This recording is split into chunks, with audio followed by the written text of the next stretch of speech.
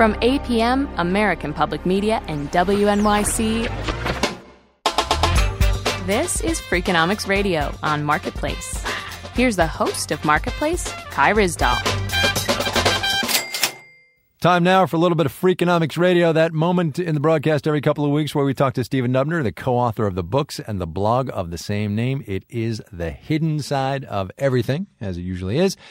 Dubner, it's good to talk to you. Good to talk to you, Kai, and I have a question for you, Of course, if you don't mind. That's kind of the way these things go, isn't it? On a scale of 1 to 10, how would you rate America's food? I'm curious to know. America's, okay, big topics. 7.3.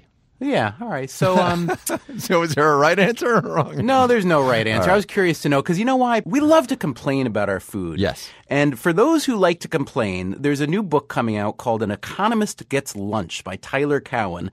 And he explains how, he puts it, American food got bad. And some of the explanations are really interesting. For starters, he blames prohibition.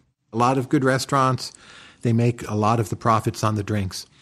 When you shut down their ability to sell wine, beer, and other drinks, basically it put them all out of business. Those quality restaurants, within a period of a year or two, they vanished. But Prohibition was like 80 years ago, man.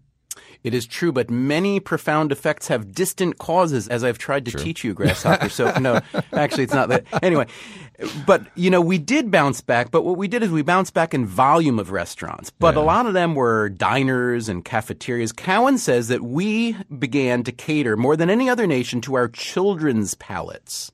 Compared to a lot of Asian cultures or European cultures, when it comes to the food scene, very often in America, the child is in charge, and that again means soft and sweet and gooey. Ew. So you've got soft, sweet, and gooey taking center stage, plus, Cowen argues, a lack of new flavors. Now, can you guess why we didn't get any new flavors? A lack of new flavors. No, I got nothing.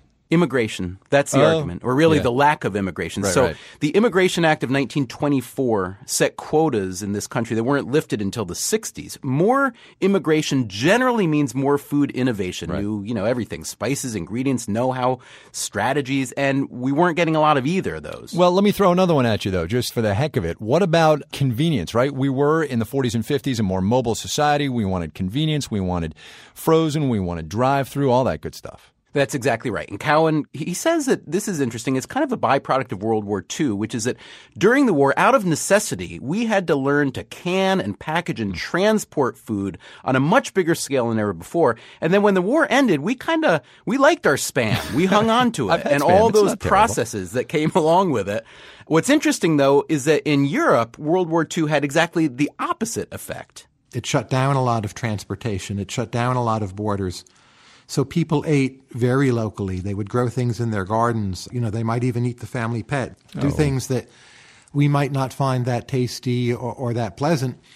But the result in Europe was to make things more local, not less. All right, so now that I think about it, the family pet is probably like a cow or a pig, not Fido, right? Depends on your family, kind. Yes, okay. I can't speak for your family. I don't know. That's right. And local makes sense too, right?